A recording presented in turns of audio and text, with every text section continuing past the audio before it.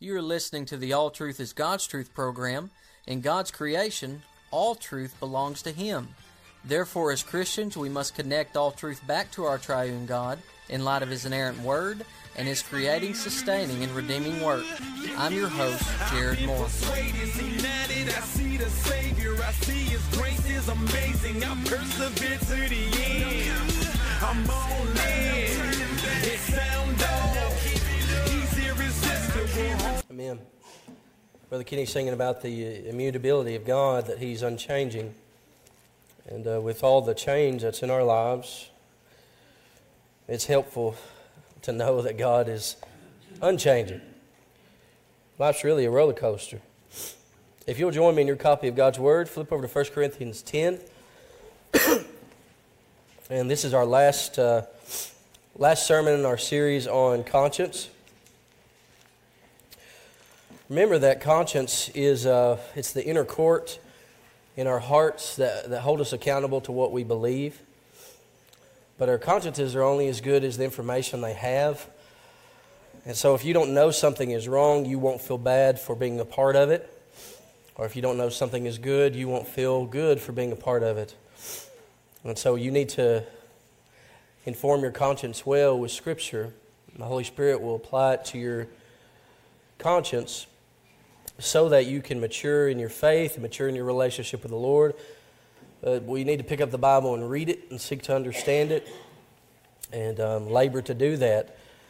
So think of your conscience as if you've ever played a new sport or a new game and you don't know the rules at the beginning. You think about what you feel bad for, what you may accidentally cheat or accidentally break a rule. But once your conscience is informed with the rules, then you're corrected and you follow the rules then. I still really ain't figured out in soccer what offsides is. I think you can't run ahead. It seems so easy to just stand next to the net and kick the ball in. But evidently that's illegal in soccer.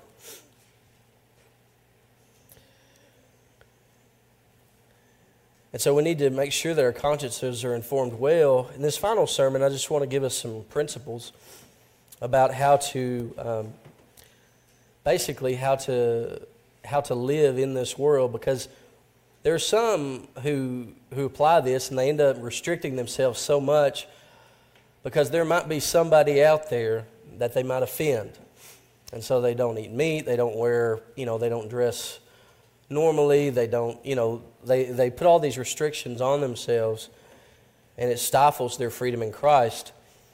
And so we don't want to do that, but we also don't want to needlessly offend. And so it's really kind of like walking a tightrope. And so the goal needs to be do it all to the glory of God. And this is the goal of all living. Everything in the Christian life is meant to be for God's glory. So contrary to popular belief, Christianity is not about us. It's about God's glory. It's not about, it's not about us. It's not about what God does for us primarily. It's about God's glory. God's glory. And so that's what we must live for. That's what we must live for. So God doesn't live for us. We live for God. It's interesting, you hear folks, false teachers especially, when they read the Bible, they always end up with an interpretation that they like, that they enjoy. Because when they read the text, they see themselves smiling back at them instead of seeking to understand what God said through His prophets and apostles in Christ. And so when we study the Scriptures, it's about God's glory. And worship is about God's glory. So it's not about us. It's not about how we feel, whether or not we like it, any of those things. It's about God's glory. It's amazing how commercialized worship services have become, to where they're like rock concerts with fog and lights, and a lot of things are meant to induce a certain feeling in individuals when it needs to be about God's glory. If you go back and look in the minutes of this church and other churches, you'll find that whenever the air conditioning systems came out, that churches would debate on whether or not to put them in because they didn't want people being so comfortable that it became about them. And you heard them argue. They argued about like our gymnasium with the kitchen in it. They argued about eating on the grounds. I mean, all those things used to be debates because it was over this issue where, is it about our comfort or is it about God's glory? Now I believe we can have all these things, right? So long as it's about God's glory. So long as it's about God's glory. The main thing's got to say the main thing. So 1 Corinthians 10, we're looking at verses 23 through 33. And the Apostle Paul is writing to the church at Corinth. Remember, they worshipped false gods there in Corinth, worshipped Aphrodite. And if you're going to buy meat in Corinth, the best place to get it was from the temple. So they would sacrifice and worship to this false god. The priests would take their portion of the meat and they'd sell the rest to survive. And so some of the best meat that you could get in Corinth would be meat that had been offered to a false god. And so that became a debate. People were saved out of this false religion, out of worshiping Aphrodite. And they come and they're worshiping Christ. And now some of them felt like, well, if I eat that meat offered to idol, then I'm participating in idol worship again. And other Christians realized their freedom, and they were saying, look, the meat is not tainted. God owns it. You're free in Christ to eat it. And so this was a debate in the early church. The Apostle Paul says in verse 23 that all things are lawful, but not all things are helpful. All things are lawful, but not all things build up. And so we do all things to the glory of God because, well, it's helpful and encouraging. All things are lawful just means that all things not against the law, and by law we're talking about the Old Testament law. All things are lawful. There's therefore now no clean or unclean distinction for foods. In the New Covenant, Christians are permitted by God to eat anything. But not all things that are lawful are helpful. And all things are lawful, but not all things build up or encourage others. So our goal shouldn't be our stomachs in eating and drinking. Even though we are free in Christ to eat and drink, the goal should be to encourage our brothers and sisters in Christ. One of the great things about the gospel is you're free from the commandments of men, but we are not free to take this freedom too far and harm our brothers and sisters. Instead, we need to be willing to limit our freedom for the sake of encouraging and building up our brothers and sisters. So we do all things to the glory of God by being helpful and encouraging, and also by exalting our neighbors above ourselves. You see this in verse 24. Let no one seek his own good, but the good of his neighbor. So our eating and drinking, right, should be done in such a way that we help to build up our brothers and sisters in Christ instead of tearing them down. And so if you have a brother or sister in Christ who believes it is wrong to eat meat that's offered to an idol, then when you're around them, you do not need to eat meat that's been offered to an idol. But when you're not around them, you can eat whatever you want. You can enjoy your freedom in Christ from the commandments of men. But we need to be willing to limit our freedom so that we can build up our brothers and sisters. Because remember, the weaker brother is the one who will submit to your conscience instead of his own. Right? So he believes it's wrong to eat meat, but he sees you eating meat, looks up to you, and so he goes and eats meat with you and sins against his own conscience and therefore sins against God. Anytime you sin against your conscience, you sin against God. Because God has given you your conscience to be a guide, and if you're saved, He's given you the Holy Spirit to inform your conscience with the Word of God to guide and direct you. And if you tell your conscience to be quiet, it will be. You cannot compartmentalize it. If you tell it to be quiet about one issue, it's going to be quiet about all of them. A scary thought is to think that people who have committed heinous crimes in this country, all it is a seared conscience. Someone who has told their conscience to be quiet, and eventually it was. In other words, if you and I tell our consciences to be quiet like them, we would be capable of committing the same acts that they did. So we exalt our neighbors above ourselves. And not only that, but we do not seek the world's approval. He says in verse 25, eat whatever is sold in the meat market without raising any question on the ground of conscience. All right, so if you lived in Corinth and you went and bought this meat, you wouldn't ask where it came from in the meat market. You're just buying meat. Similar to when you go to the store here, most of us probably do not ask where the meat came from. We just go and buy the meat and we eat it. We don't even think about whether or not it's, whoever. We don't know if anybody has been sacrificing it to pagan gods before it gets to us or not.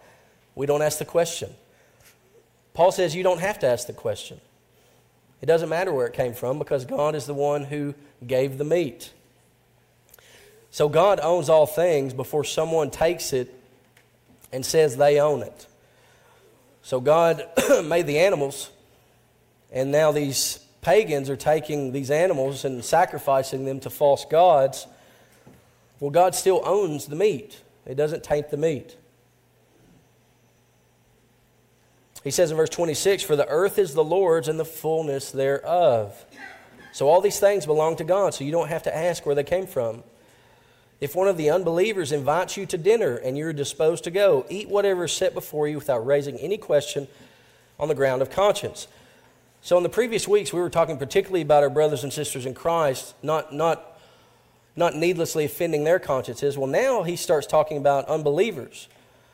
Like, how are we supposed to act around unbelievers? Well, we need to labor in such a way that we don't needlessly offend unbelievers. Paul said that he became all things to all men that he might save some. And so there are some distinctions here that we need to look at.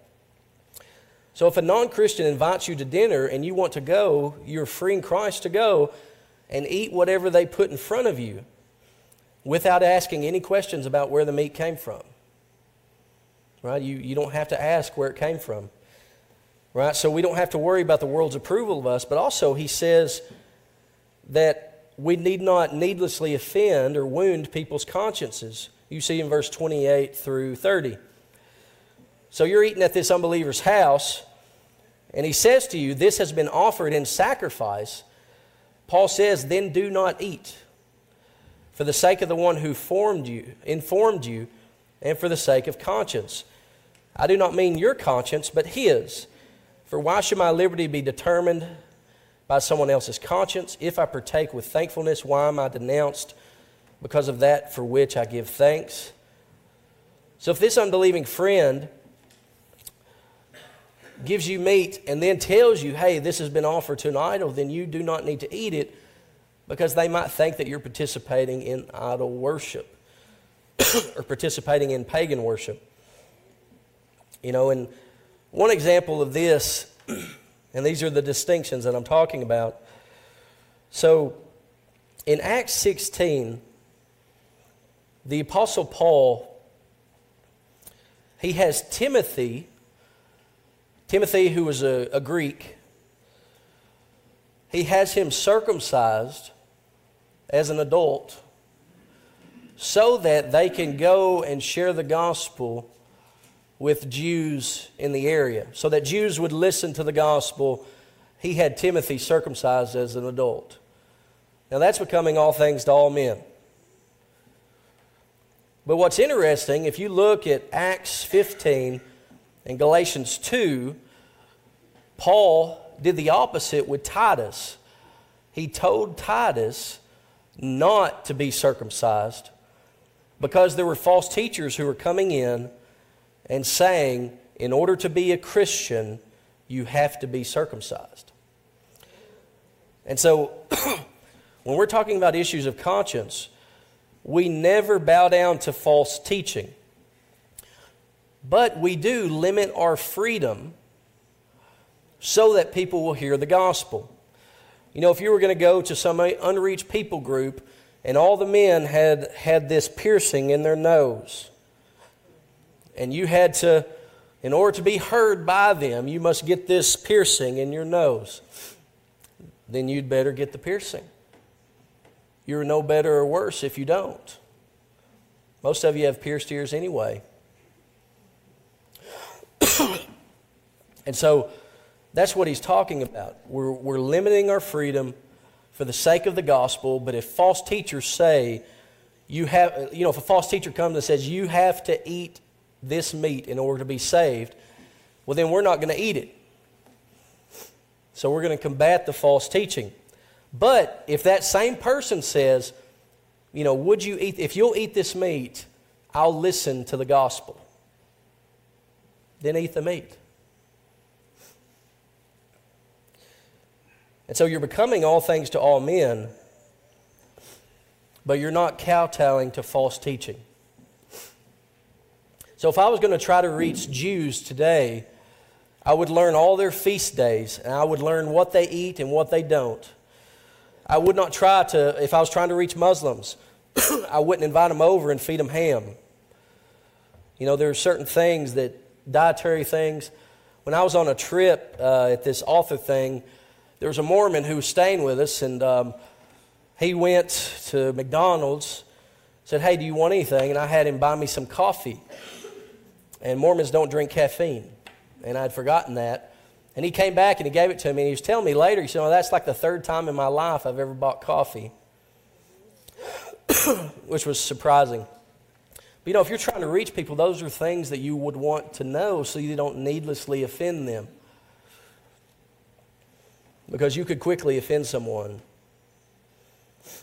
It's similar. You saw it, there were several years ago, there was a fella here in our country who was talking about burning the Quran.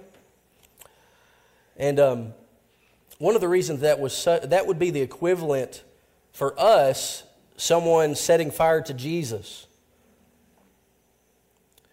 Because they believe the Quran is salvation. And those who are devout don't even believe it should be translated into English at all. And so you think about needlessly offending folks.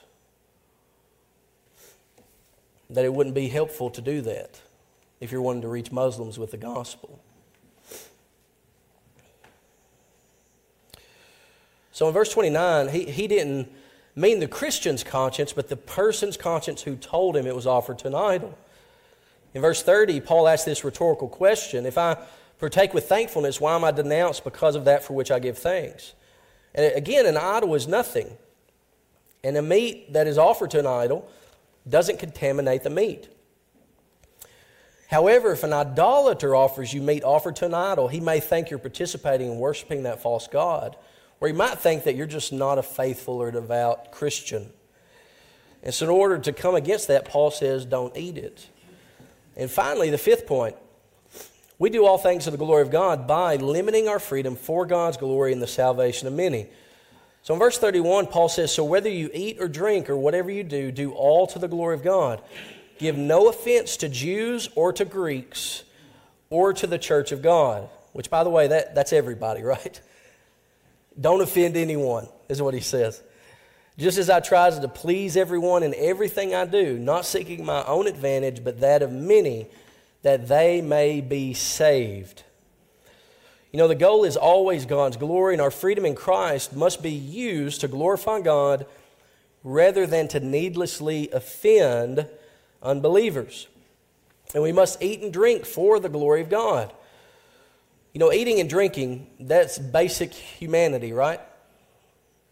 Everyone eats and drinks. Y'all are probably hungry or thinking about eating and drinking here in a minute. We think about eating and drinking a lot.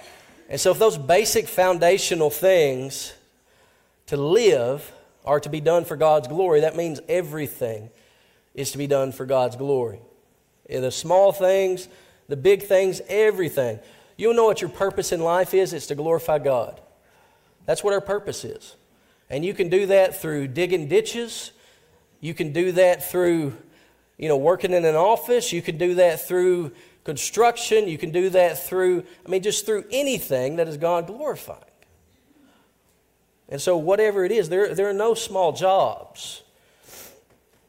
If it can be done for God's glory, it's worth doing. Paul told the Corinthians not to needlessly offend the Jews or the Greeks or the church. So we have to take responsibility to learn the customs of the people we're trying to reach with the gospel. Again, it's not about, okay, I have to learn every religion in the world so I don't needlessly offend someone. No, if you're living in a house and you learn that your next door neighbor is a Muslim, it would be good to learn about Islam.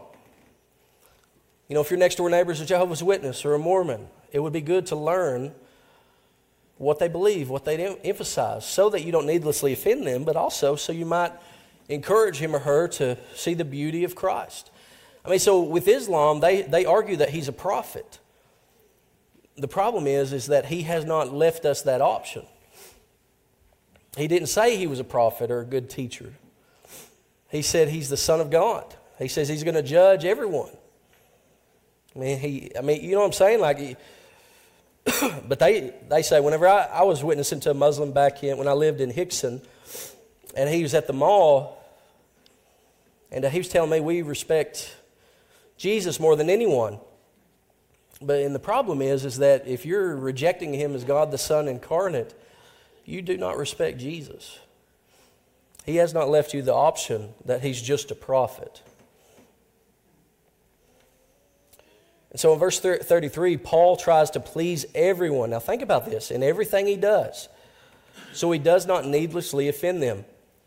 Now Paul was pretty blunt when it came to the truth, but concerning these other things, like if you go, so with Timothy, though it caused him some pain, he was willing to limit his freedom and get circumcised. That circumcision did not help him in any way with his relationship with God, but it did give him an avenue through which to witness to the Jews and share the gospel. So he was willing to do it. So we need to be willing to do similar things.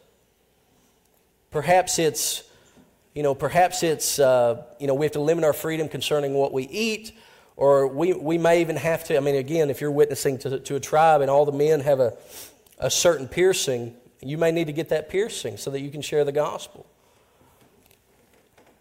But the purpose is ultimately God's glory, not our freedom. Not our freedom. So our freedom is subservient to God. And actually everything, we often hear that, the plans that God has for us, but we need to emphasize God's plan and that we get to be a part of his plan. So instead of emphasizing God's plan for us, we need to emphasize God's plan and join him. It's about his glory, it's about his plan, and we can either be a part of it. Well, let me say it this way. Everybody's part of God's plan. Everybody in the world. The question is are you part of God's plan concerning being his people for all eternity? Or are you part of his plan experiencing his wrath for all eternity? Everybody's part of God's plan. We just plead with folks to join his plan that ends in eternal life for them. And so my prayer here is that everybody here is trusting in Jesus, that you would get to enjoy the salvation that I enjoy. If I had to stand before God with my works and my righteousness, I would go to hell in a heartbeat. I would not get in. But if I stand before him clothed in the righteousness of his Son, then I cannot be turned away. And you won't be either. So if you'll trust in Jesus, he will save you. And he will make you more like himself every day until finally he finishes what he started in you. And he takes you home. If you're here and you're not a Christian, I want to invite you to come and enjoy Christ. Come and be saved. If you are a Christian, I want to encourage you to cling tightly to the Lord. To ask how much you live as a result of what you've learned today. How much you respect. I've been persuaded, see now that I see the Savior, I see his grace is amazing. I persevere to the end. I'm all in.